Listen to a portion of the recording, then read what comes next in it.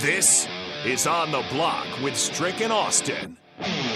Nebraska Basketball Hall of Famer and 9-year NBA vet, Eric Strickland. Strickland for three! And you're going to go out of here as the Big 8 tournament champion. Middle school basketball coaching legend and Duke basketball shooting coach in his mind, Austin Orman. Coming at you live from the heart of Lincoln, America. On air and online at theticketfm.com. Brought to you by Mary Ellen's Food for the Soul.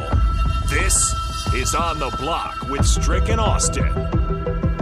Yes, it is on a Thursday, coming at you here from the capital city of the 402. Thanks for tuning in on 93.7 The Ticket, theticketfm.com, Facebook, YouTube, Twitch, and Twitter live streams all up and running for you on this fine Thursday.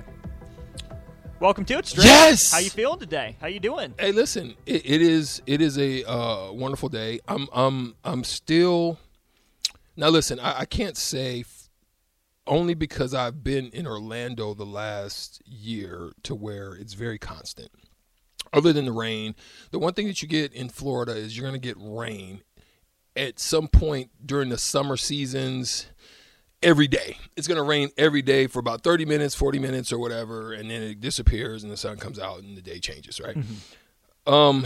Texas, the place I've lived in here, has some of the most schizophrenic, bipolar weather that I've ever witnessed.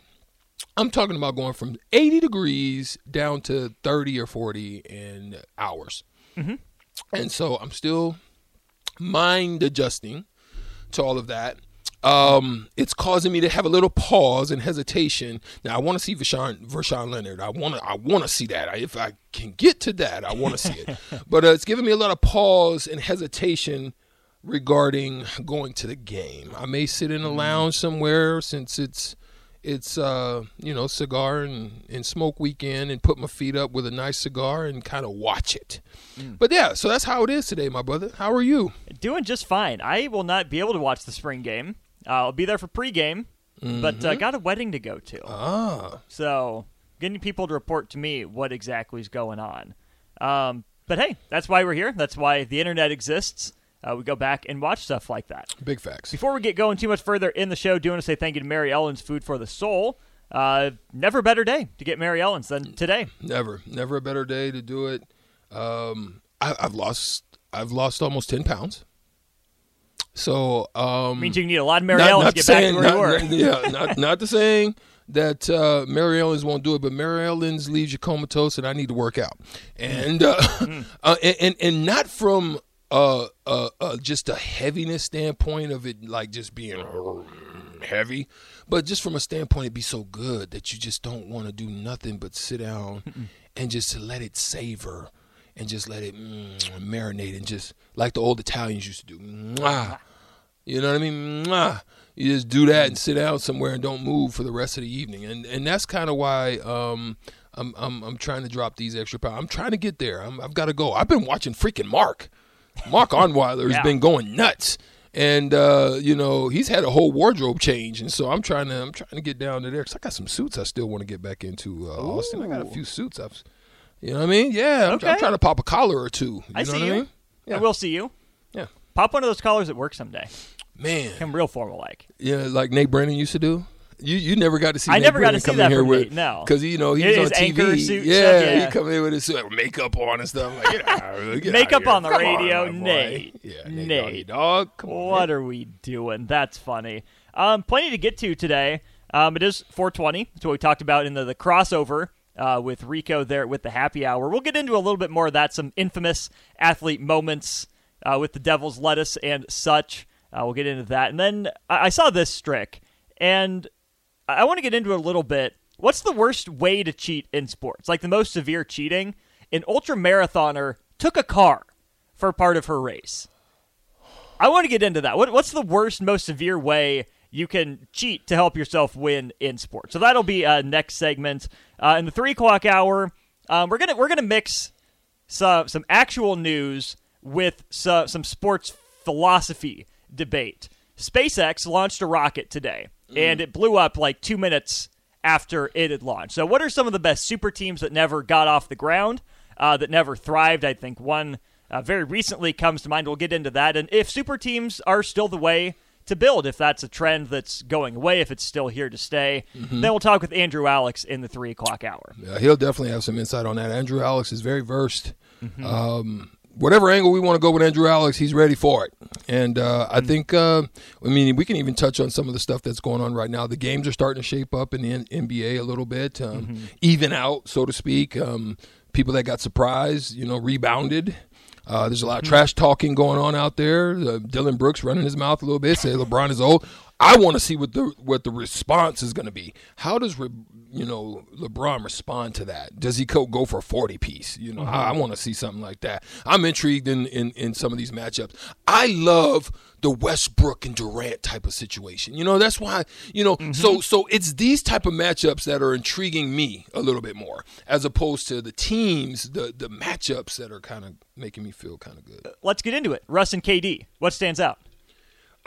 Just if you remember back when he was still at OKC, and Durant made the move over to Golden State, there was some trash talking, there was some mouth running, you know what I mean? From both sides. From both sides. This is when Russ Book was making his runs, for MVPs and getting it done type of deal for him. And Russ got what he asked for. He ran everybody out of OKC. Got the numbers he wanted, just couldn't get the wins. Because to me, Russ isn't a guy that's going to take you to the promised land. Russ is a guy that can, in his prime, in his heyday, if Russ would have stayed within him, if Russ, I would say, would have been more Chris Paul-ish, you know what I mean, in his approach, I can do this. I can get there. If I need to do this, I can do this. Get to this mid-range, I can bop you a couple times. Oh, you want to back off? Yeah, I'm going to pop your eyeballs out. These type of things, he would have been better off, I think, in his career. I think he would have had more people that would want to play with him. You know what I mean? And, just kind of ran dry with how he runs. So Kevin's a little bit more, just I'm no nonsense. I'm gonna go out. I'm gonna do my thing. So when they started barking, that's the intriguing thing about that matchup now. You know what I mean? It's like none of them are in their heydays. You saw what Booker did to take control of that whole situation. Paul George still absent. I knew probably, without Paul George, doing 2 was going to be tough. So yeah, those are one of the things I like to see. That's a fascinating matchup between Westbrook and Durant because they don't guard each other a whole lot. It's a lot of passing shots. They're not squared up. They're not going one-on-one a whole lot. Yeah. The thing that I'm curious to see with Phoenix is Russell Westbrook and Chris Paul. Because when I think about Chris Paul, I think of someone who has his fingers, on every aspect of the game. Like, he's the one that's moving the chessboard, that he has the ball in his hands, diagnosing, running that pick and roll, snaking it, getting to that elbow, stop and pop. Chris Paul, with Devin Booker and with Kevin Durant, has moved off ball so much. Could any other point guard make that transition like he did? Or what percentage of point guards could have done that? Because think about how ball dominant Chris Paul was. Let's just kind of run down it. You look at Atlanta, that is not happening with Trae Young. I don't think Dame Lillard. I think Dame Lillard could if he was called upon to do that. If he didn't have to do what Dame Lillard has to do. Let's go down Denver. They really don't have nobody. Steph, yeah. Could. Steph definitely could. Jalen Brunson, yeah. He's shown he could because he's played with Luka. No. Kyrie, if he had to, yeah, but mostly to. No. Yeah. So yeah, you've got those type of situations. Ja Morant, no. I don't think so. I don't think in total. I think in spurts or in moments, yes. I don't think in total. I think I think he could slide a little bit if he wanted to. Yeah. Who else? John Wall. He's not effective without it. Okay. John Wall. You could just look at his career. He's just not effective in the same manner without it. I'm looking at Twitter. I see Mike Brown. What about De'Aaron Fox? I think De'Aaron Fox can. I think he can. But you like what he does because because De'Aaron Fox is, I'll take over when I need to. Mm-hmm. He really does. He's very poised. He has that. Malik Monk, downhill.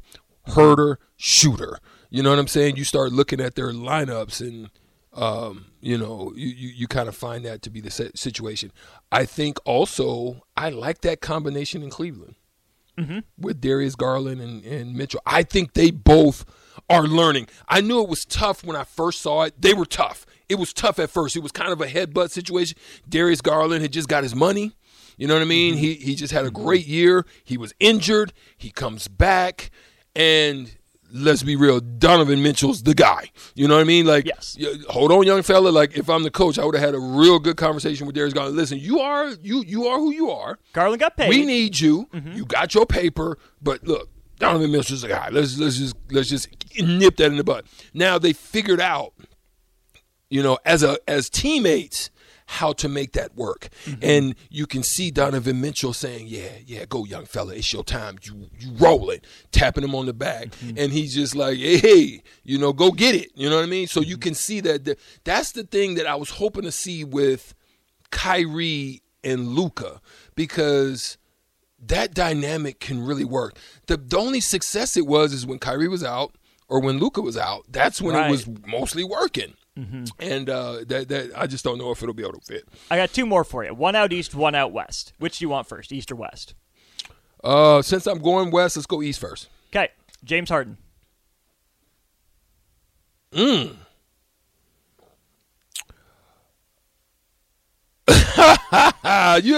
threw a stumper at me. I would say old James Harden, no. I think the newer James Harden, yes. Okay. I think he's capable sometimes allowing Maxey to do his things, but Maxey mostly plays off. They really like James Harden handling. I just don't think he's as aggressive James Harden as he used to be, chasing, hunting. I think he wants to win. I think he understands now what it's going to take for them to win. Yes, there may be times that I need to do this. Yes, I may, need to keep them respectful in how they're guarding me. So I'm going to, set them up.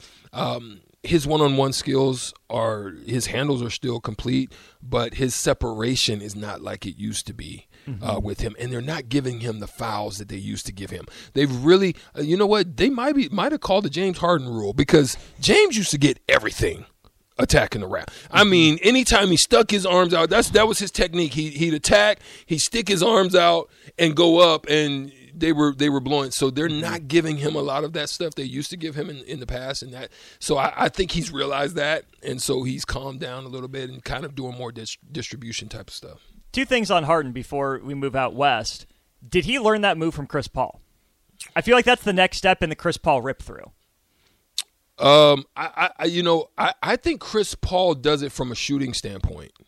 Okay. Meaning from his mid-range to stand, to at three, little jabs, and he, it depending on how you are, how close. If you're trying to face, he uses it in that situation. James Harden uses it on drives. Okay, yeah. Really effective. Like as he's attacking, he hits you with shoulders and he sticks it out and says, "Go try to get it." Come on, and, you want and it. As he knows you're trying to go for it, he moves it, which takes your mental off of where the ball track is. Like as a defender, me personally, I watch how you like to get to your shot pocket, right? If you're outside, you're straight up, you're tight up.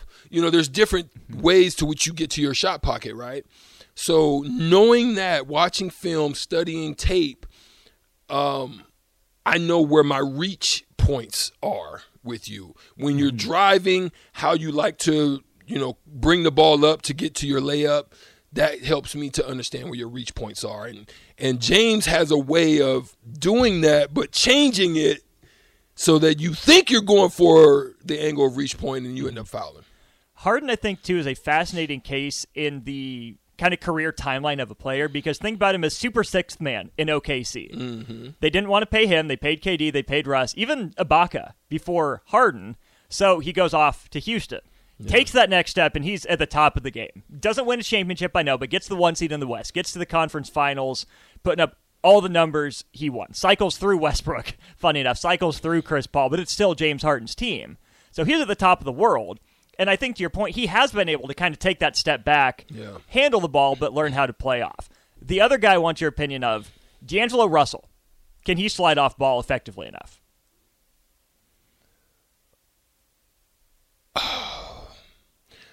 I think you've seen it at times. I think you've seen it in Minnesota where he showed abilities to do that. You've seen it with Conley running point, right? You know what I'm saying? Yeah, in those situations, you've seen that there's an ability to do it. I still think he's trying to find his way in LA. It's different in the playoffs.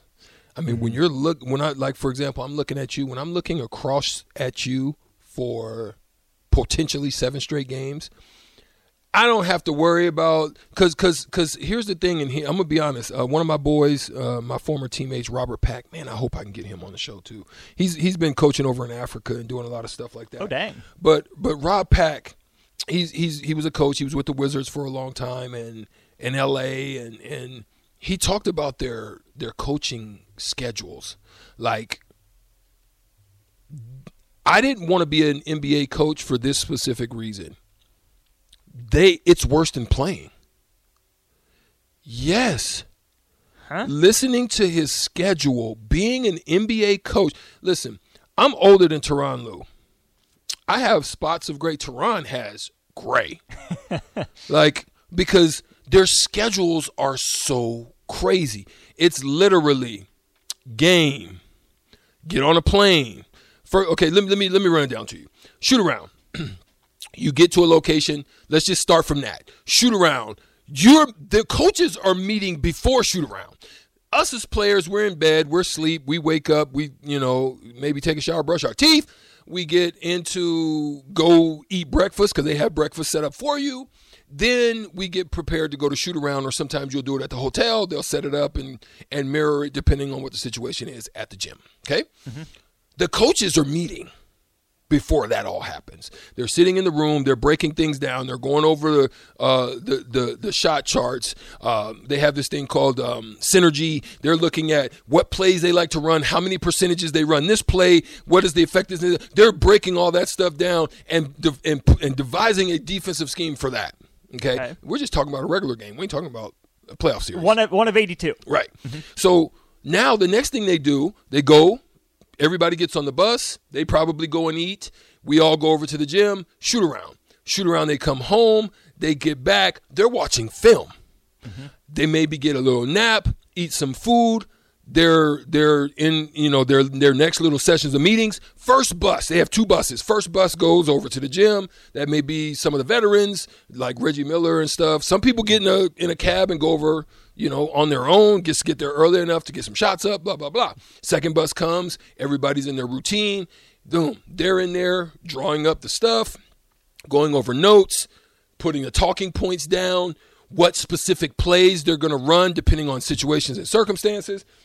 And he's got this big card. Then they play the game. After the game, shower, do media, get on the bus, go to the plane. You may have to fly on a back-to-back, or you have fly home or fly to another city and do the same routine over. But when we're on the freaking plane, knocked out, tired, sleep, feet up, you know what I mean? Maybe watching a movie. Some people playing Blu-ray. Some people playing poker. Whatever, that method is. They're up there watching film for the next game. Mm. It's like nonstop, bro. So for me, I said, woo. I retired because I didn't want to play no more. I'm tired. I don't know if I want to coach like that. Now, I'm okay with coaching. I'm okay with recruiting. I'm okay with doing all of that. But good gosh almighty, when I tell you, it was highly intensive. And so that's why in the early points when Mark Cuban asked me, he's like, Strick, what you want to do? You want to be on, basketball ops side, or you want to be in the office? I was like, I think I want to be in the office. I was, I just retired. Right. I want to be in the office. So yeah, that's the routine. That's nuts. Yeah. On so many levels. You did pique a question, though. You mentioned some players going and taking a cab. So I assume, there's a schedule for, the workers at the arena, like, hey, be here. Teams are rolling up at this point. Got to open the doors up. Be ready. What if someone, takes a cab a little early? You just have to hope that someone's at the door. Oh, there's to always let you in, there's always people there. Okay. The cab will take you through the security area. The bus goes through the security area. Sometimes goes directly into the arena. They can pull you up to that specific area. The cab will just acknowledge, and you say who's in the back. Oh, it's Reggie Miller, or it's Strick, or it's yeah, we got the game tonight. Oh, okay. Then they'll let you kind of go, and then you just go through the back door. The locker room's already set. Uniforms are already set. Like the people that do all the uniform stuff, they're already there. They're already working. So you're not surprising anybody. Yeah, so you're not surprising anybody. It'll be a matter of you grabbing one of the guys to just get out there and get the shots up. Yeah, and then they have ball. Like if you're on the road, they have ball boys already there too. So if you're at home, same thing. So you really won't have a problem with being able to get shots up. But yeah, Fascinating. Well, speaking of surprises. Found a new way to cheat. An ultramarathoner took a car during a race and tried to get away with it. Oh, I don't crazy. get that. We're going to get into that, though. I want to get into that, and if I'm wrong, help me, because didn't a bicycler do the same thing? A cycler, like guys that are doing Tour de France type stuff, like put the bike on the thing for a little bit and rode, and then I don't know. I could be wrong, but I thought I heard something about that too. We'll look into that over break, and then we're going to get into what are the most severe ways to cheat in sports. Because to me, taking a car when you're supposed to be running is up there. We'll get into that and all sorts of other ways people have cheated in sports next.